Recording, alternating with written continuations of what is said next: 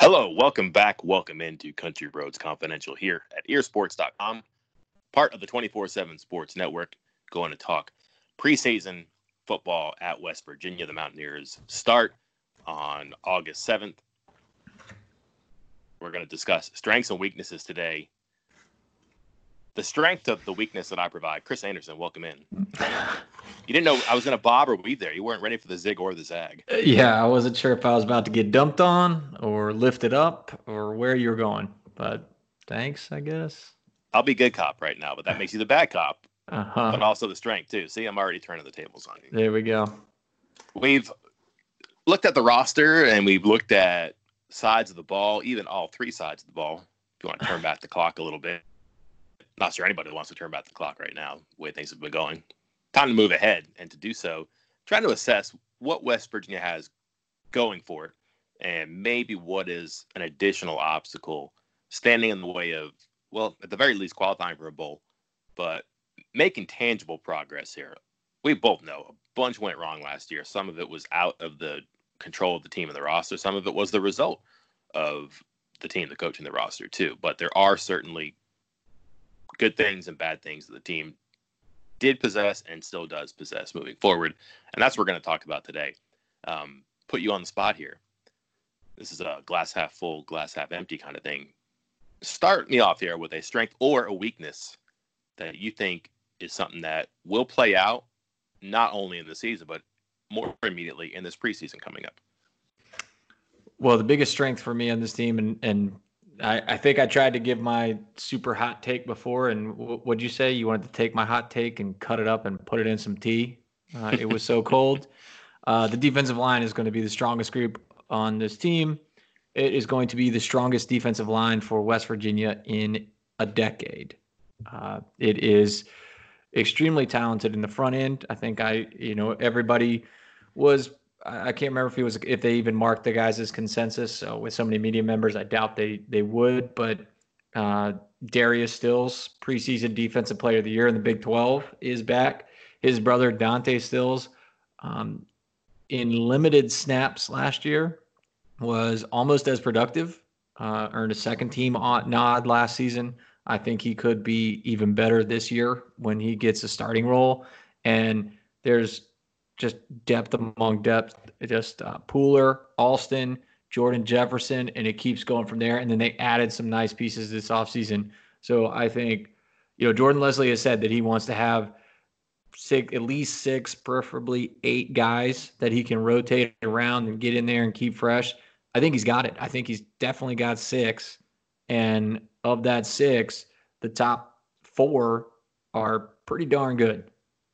Let's go over this for a second, because I think you make a great point. And we were projecting about how good this defensive line was going to be before Joseph Boapatelli committed and then vanished. So it's a little bit more fluid, but it's also kind of expecting and projecting a number of things from perhaps a number of young players. But easy to see. Defensive end is going to be Pooler and Alston. Nose guard, going to be Darius Stills, Jordan Jefferson. Defensive tackle, Dante Stills, and Jalen Thornton. That's pretty good 6. You want to get to 9. All right, now you got to backfill a little bit. And how much does Akeem Mesidor, how much does Sean Martin, how much does Quay Mays have to play? Well, to get to 9, they have to, but not so much. And I think enough you could justify playing Mesidor and certainly Martin as true freshmen. Mays, I think, is fit to play after spending some time, I believe 3 seasons in junior college, just 2 years, but 3 seasons. There's a way to get to 9, certainly, but there's also Edward Vesterinen out there. He might be a part of things in 2020. And what do we think about Linnell Carr? He's been meeting with the defensive ends. According to Zooms and context clues that we use from social media, he's listed as a bandit right now. Eddie Watkins, same thing. Could be a defensive end, could be a linebacker. Right now, he's a bandit. They may have enough that they have too many, but you could also see a situation where they have enough for 2 good lines. How did they build that third one? Is that any sort of a weakness within your strength, or are we just being overly picky about what's still going to be a really good group no matter how they round it out? I think we're being overly picky if we start complaining about the third string defensive line not being experience, because I think in an ideal world for Jordan Leslie, not just for this season, but for the future, you redshirt Martin and Messidor. Maybe that doesn't happen. Maybe you can still get him, take advantage of the 4-game rule, get him in there for 4 games, and get him a little experience. But we mentioned the 6. That seems pretty clear cut. That top two deep, and then there's Quay Mays, who's coming in. Like you said, he's already gone through 3 seasons. He has no red shirt left, so there is no option to redshirt him. That would be number 7. You can move some guys in and around. Maybe somebody like Tavis Lee, who has grown from an outside linebacker into a pretty hefty and strong-looking defensive end. I mean, if he's your 8th guy, that's solid. That's fine. Keep him in there. Get him some reps if you ever need him. How often are you going to get to 8? I know, we always hear defensive line coaches say they want to get to 8, 9, but what's the 8th and 9th guy doing? 5 snaps a game, maybe. So I think in an ideal world, you're trying to redshirt both Martin and Messidor. Maybe give them their 4 games just to keep that redshirt. Pick one, Martin or Messidor. Who does not redshirt if you had to make that call? Probably Messidor. I think Messidor is maybe a little more ready right now. Martin is, if you ask me who I could have for just 2020, the answer for me is pretty clearly Messidor. If you ask me who I can have in year 2022 and 2023, my answer is very clearly Sean Martin. I think he is a specimen. His body is ideal for somebody that can grow into a very good defensive end, or even, I mentioned it on the board the other day that if I had just seen him in person and not known anything about him or what position he played, I would have fallen in love with the idea of growing him into an offensive tackle, because he is a very legitimate 6'5", 6'6".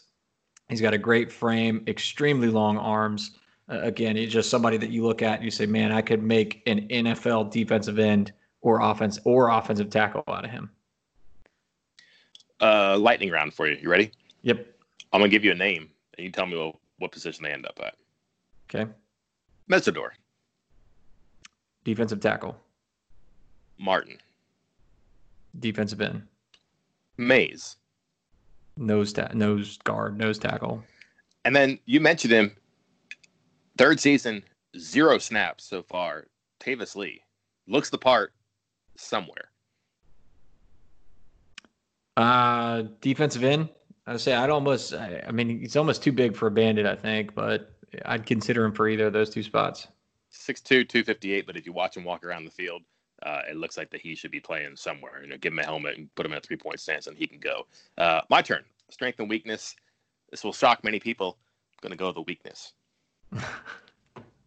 Because I can't get around this. And again, a lot of this just isn't their fault, and it's what they have to deal with.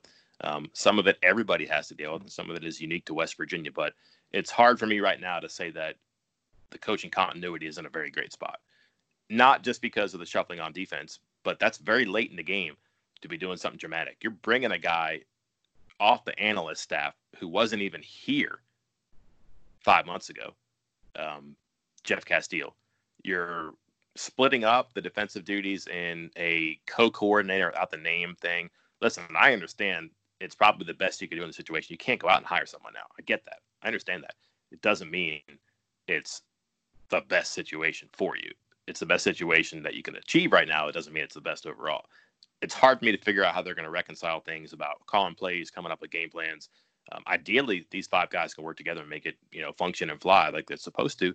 But when you lose your defensive coordinator and everything that he's done and for a year plus now, and you replace it, even if it's his underling and someone he's worked with for a long time, it's just going to be different. And that guy or those 2 guys are going to have to stumble a little bit. They're going to step forward. They're going to step back. They're going to bump their toes on some things, but that's inevitable. And this isn't the best time to do that.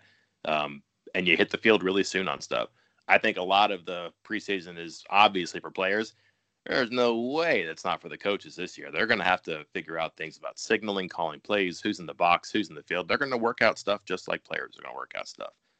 Offensively, not as dramatic, but you do have a new offensive coordinator who had 2 practices And really, when you think about what those first 2 spring practices are, it's nothing. You're not getting into stuff. You haven't really had days of work, weeks of work to sit down and to process and figure out what you do subsequent to what you witnessed. Not West Virginia's fault. Really, neither one of these is West Virginia's fault. Just the reality is that you like to be taking bigger steps, smoother steps into your second season. And I just wonder about how bumpy it's going to be. And my hunch is it won't be bumpy because Brown and I think his relationship with Parker, and I think the goal and the personalities on defense are going to be smart enough to alleviate the places where it might get bumpy. And you just give people responsibilities and rights that are going to be producing less or the least resistance. How they get there, I don't know. It's going to take some time, but I know it's a negative, and I know it's something that is probably unfair to put on them, but it's a reality too. They just haven't had the best runway to the season for how they're going to coach, which is, correct me if I'm wrong, a pretty important part of college football, right? Yeah, I'd be far more concerned about the defensive side than the offensive because, like you mentioned, Parker and Brown, they seem to mesh well. Parker was Brown's number 1 option the first time around for that receiver spot. And as far as I know, Brown's still going to be doing the play calling. So I think that's not an issue for me, that side of the ball. But on the other side, I'm really concerned, like you mentioned, right there in the middle. Leslie's still there, and he's supposed to handle the front. And Adai's still there. He's supposed to have handle the back end. And then in the middle, you got 2 new coaches, and the 2 guys that are splitting duties about what to handle. Now, I believe that would fall on Leslie for the linebackers, but that's not a spot that Leslie's been working with much. So I would be very concerned about the linebacker spot. Like you said, 2 new coaches, new quote unquote co-coordinators that are not co-coordinators, and maybe guys changing positions. Might have guys like Cowan moving to Mike, might have Chandler. Chandler was a Will at times last year. Then he was a Mike to end the year, and Tonkery moved and everything else. So I would be very concerned about the linebacker spot. Tell me why it's not a weakness, though. I think you can make an argument, like you just said. Hey, you know what? Brown got his guy in Parker. And, boy, Jeff Castile is no rookie. He's going to make this work. And his personality probably aligns to the situation. You love to do this. Tell me why I'm wrong. And that this either isn't a weakness or it's not nearly the mountain that I made it out to be. You can look at it a million different ways. The ones I just mentioned, that was all the negative view. That was the glass half empty side. The glass half full side is maybe Cowan's back and healthy. Tonkery has been there for a while, has played. Chandler was kind of a stud last year. Bartlett really came on at the end, and he's a freak athlete. You only have 3 linebacker positions, and there's 4 guys right there that could help fill those spots. Exree Lowe also experienced and can fill in when needed. So you're looking good there. Like you mentioned, Koning's gone, and Castile gets bumped from analyst into outside linebackers coach. And he's been coaching for years. He's been a linebackers coach, a safeties coach, a defensive coordinator at the highest level of college football. He is not a slouch. He is going to step right in and be just fine.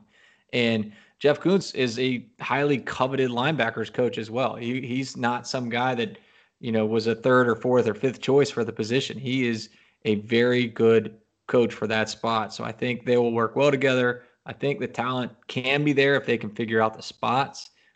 There's just a few more things to juggle and try to get into place before the season. And as you mentioned, that this was not the best off season for that, to try to figure things out and juggle things and move pieces around and break in new coaches and players at new spots.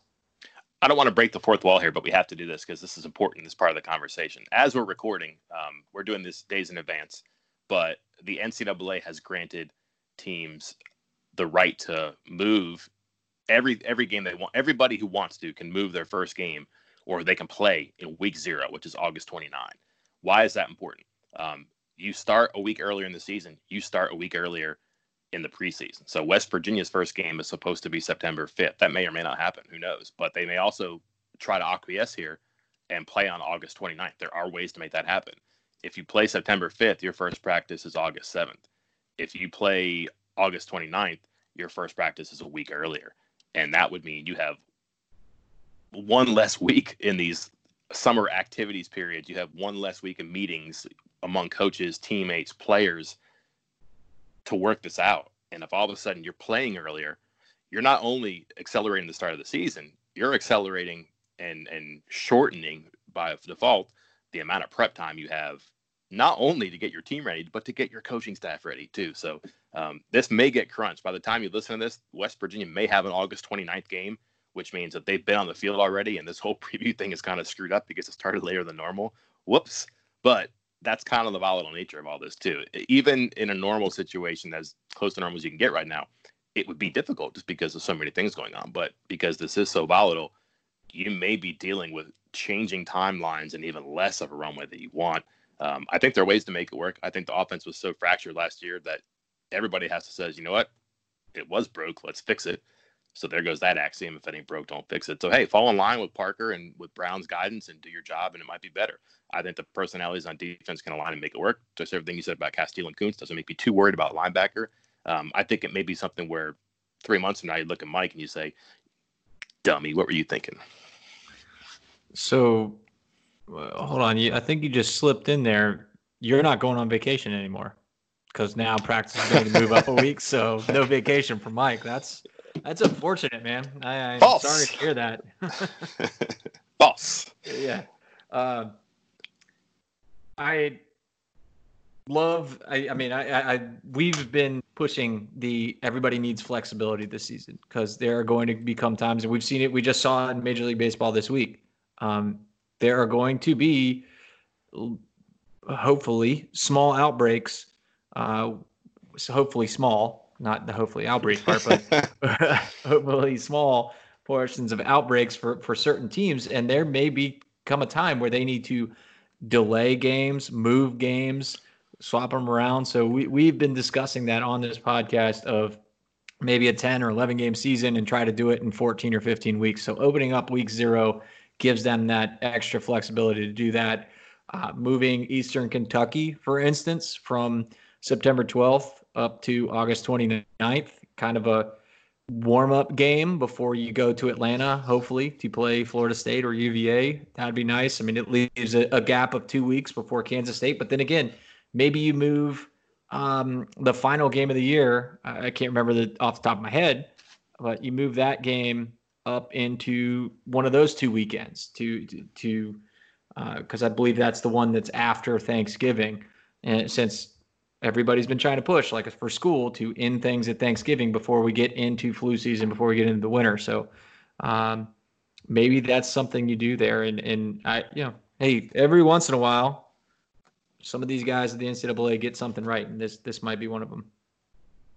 West Virginia plays that last game against Iowa State. Could they move that one up? That would be difficult. I believe Iowa State has a game when West Virginia does not. Possibility, I guess, but I think West Virginia's only other bye week during the season is week 9. And then if memory serves, Iowa State plays a Thursday night game that week, so they couldn't do that. They don't have a mutual one year. No, they got 9-12. If West Virginia moves Eastern Kentucky, that opens up September 12th, and then that is Iowa State's open weekend currently. Incorrect. What? They have signed a game of Ball State to replace Iowa. Oh.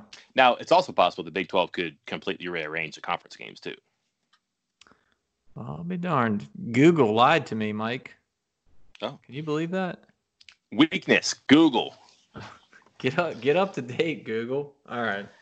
That doesn't work then. Strength and weakness here is our research ability and our ad lib ability here. To get this back onto the field, you went strength, I went weakness. Do you have it within you to go weakness, or do you have more strengths to highlight? Well, I was with you on linebacker. The two others, I'll stick with one to try not to be too negative. And I won't go cornerback, although that is one. I would put it third behind linebacker. And this spot, offensive tackle. Offensive line struggled last year, and the only two real bright spots for it were the tackle spots in McKivitz and Wickline. And both of those guys are gone. Both of those guys, their eligibility was up. Mm-hmm. And currently, I believe there is not a single player on the roster who played a meaningful snap at tackle last year, except maybe John Hughes. I know, obviously he started one game. He bounced between guard and tackle, and he might be the front runner for that right tackle spot this year. But who's your blindside tackle? Who's protecting the blindside? Who's the left tackle? We don't know. There's literally no one else on the roster that has played a meaningful snap at tackle. So you're going to be sticking someone there who has never done it before. West Virginia, the coaches realize this. So I'm not saying something that's out of this world. They realize this. They pushed hard to find a transfer. They were pushing hard to get a transfer back in December, hosting players on visits. Didn't work out with a couple guys. One, what was his name? Chris Blake from Florida. They ended up finding out that he had a hip injury that might keep him out this year anyway. So I think he ended up at Syracuse, and they tried out Keldrick Wilson from Hampton. He ended up committing to Pitt, and looked at a multitude of other guys, both on the regular transfer market, junior college transfer market, trying to find someone that could help immediately. So they identified this spot as a huge weakness, tried to find somebody to help right away. And for as much success as they've had everywhere else in recruiting and transfers and everything else, that was not one of them. And that's why it's still a huge issue for this fall. The competition for that grad transfer offensive lineman it's got to be like, yeah, compare that to like your top 5 players in the country, like in the traditional recruiting class. It's got to be akin to that because there's so few that are worth it, and that would be the final piece to your puzzle. Is that the final piece to West Virginia's puzzle? No, that's probably one thing that really hurt this year. But it's amazing the lengths they went to, and still could not figure it out, and ended up with somebody, but probably not someone who's going to help too. So hard to disagree with any of that. In fact, I won't even try. I'll go with the strength. You ready? Mm-hmm. Yeah. I do think the strength is that there's going to be a uniform mess, let's say, because you're just not going to be able to prepare as much. You're not going to tackle much. You're not going to have as much time to install schemes and coverages and stuff like that. And I think that West Virginia has a number of, let's say, like ball in hand guys that are just dangerous, potentially game breakers. And when you think about what the offense lacked last year, I think Matt Moore called them erasers, guys who could just do something that they weren't instructed to do. It's not in the playbook, but they erased a mistake just because they had twitch, they had speed. And, if you look in the backfield, a guy that I have at least thought highly of for a while, Alex Sinkfield, can really run, can really make people miss. I think people don't yet know how good Tony Mathis is. His high school career is exceptional. He kept Kobe Pryor on the bench. Kobe Pryor signed with Clemson, was the top running back in the class. And then more importantly, the receiver position, West Virginia likes to run a lot of short stuff. I think that you could look at guys like Winston Wright, like Sam James, like Sam Brown, and say, boy, if the defense is going to be lousy at tackling this year, or at least not as good as they could be, there's a chance for them to just have some game-breaking plays and with some game-breaking players. Similarly, too, those guys can run past you. They can, stick their foot in the ground, go up the rail, stick their hand up, and run past the cornerback and the safety. I think there's a chance for the offense to open up a little bit, just because they do have a good collection of talent and speed, and even the younger guys, even a guy like a Sam Brown, even a guy like perhaps an Avarius Sparrow, they don't quite yet know the techniques, the fundamentals, the angles, the schemes of college football. But I know how to run. I know how to make sure that guy doesn't pop me and knock me out of the game. I know how to make guys miss. Like, what's to say that they can't catch a little bit of lightning every now and then? Haven't even mentioned Reese Smith, who seems like he has a good head on his shoulders too. And then defensively, can you project that on the other side of the ball? I don't know. Because, again, if I'm saying that defenses aren't going to be great and that's going to be to the benefit of the offense, it's hard for me to say, wow, David Vincent Okoli is going to benefit from the chaos on offense. I don't know if that's necessarily the same. But, again, if you're just going on talent and you're going to have to play to some degree some number of guys who just don't quite know yet, Okoli's good enough to make it count. And then, where was West Virginia hurting last year on offense, on defense? Never really had a wrecking ball, never really had that havoc generator at the bandit spot. Well, when you look at the roster right now, 3 guys are bandits. Do you know who the 3 bandits are, Chris? Oh, you told me right before we got on here. All the freshmen.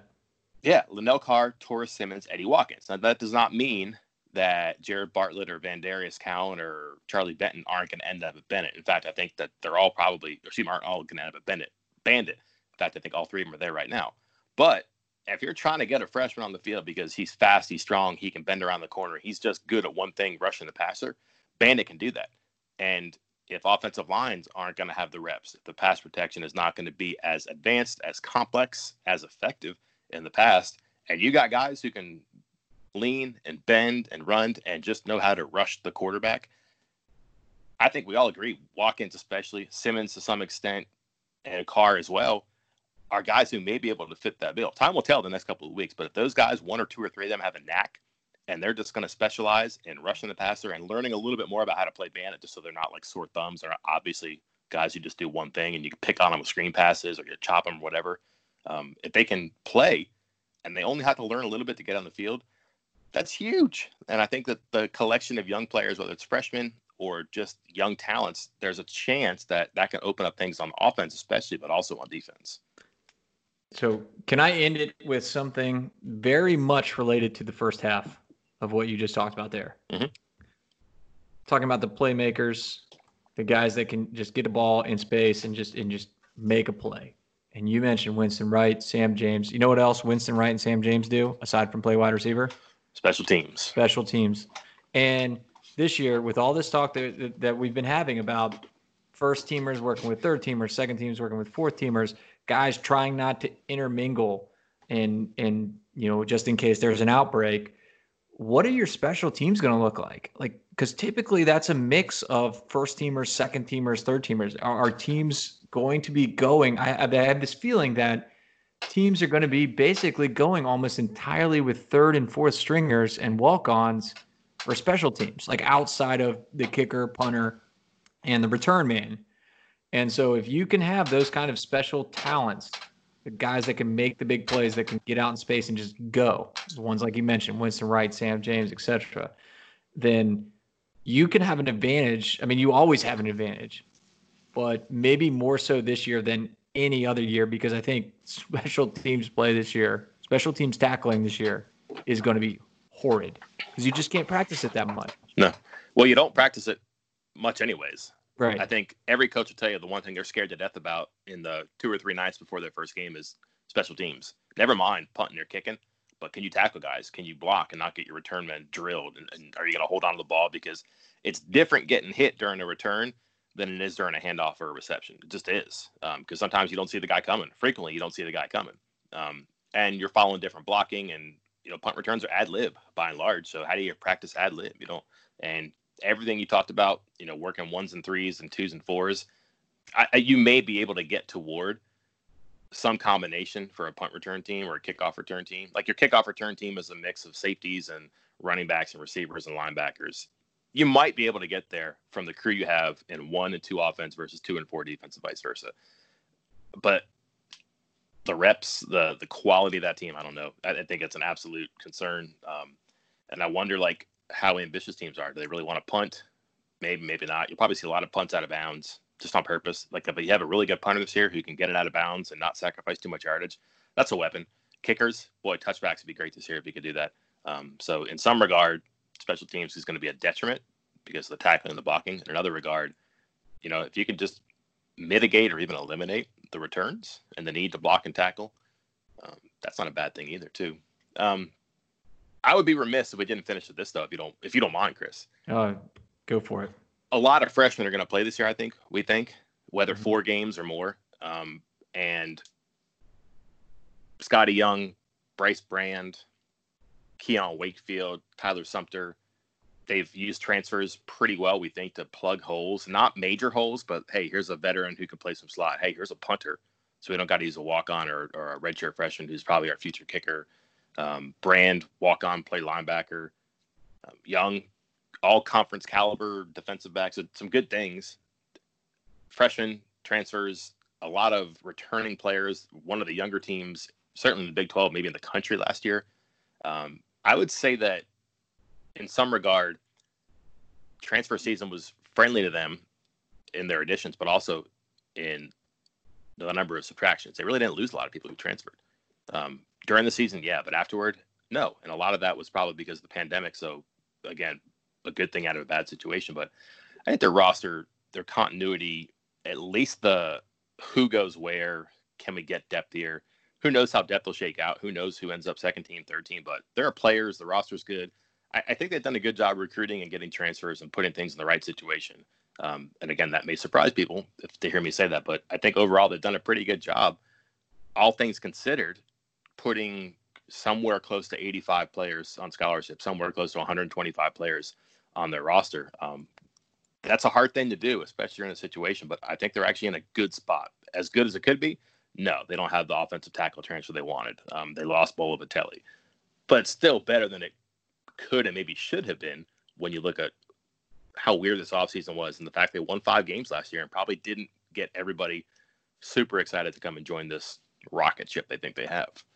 And how bad of a situation it was scholarship-wise, number-wise, just a couple seasons ago. I mean, we were having discussions like trying to count how many scholarships there were, and we were in the 50s, 60s. We were trying to put together the, 70-man travel roster, and we were coming up with having, I don't know how legitimate, but somewhat legitimate talks about 2 long snappers, very legitimate talks about 2 long snappers, bunch of walk-ons. That's conversations that aren't really happening for some of the best programs in the country. So to see them so quickly and creatively build this roster and get those numbers back up is impressive. Yeah, and freshmen playing who are good players too, like Okoli, Brown, Favoris, Reese Smith. Those are guys who probably deserve to play too. It's not because they need, it's because they want to play them. I think there's a difference there, and that's a good sign. Yeah. Well, good sign would be the red light here flashing in the studio. Yes. We will hopefully nothing else breaks during these next couple of these we put together, but a few more up our sleeve, Chris, to preview the season coming up. Even though it may be changing before you hear this or even after you hear this. That's kind of the choppy waters that we navigate right now, but we can figure that out as we go along, and we will wait to address more changes until next time. And until that time arrives, for earsports.com, I am Mike Casazza. And I'm Chris Anderson. We will talk to you later.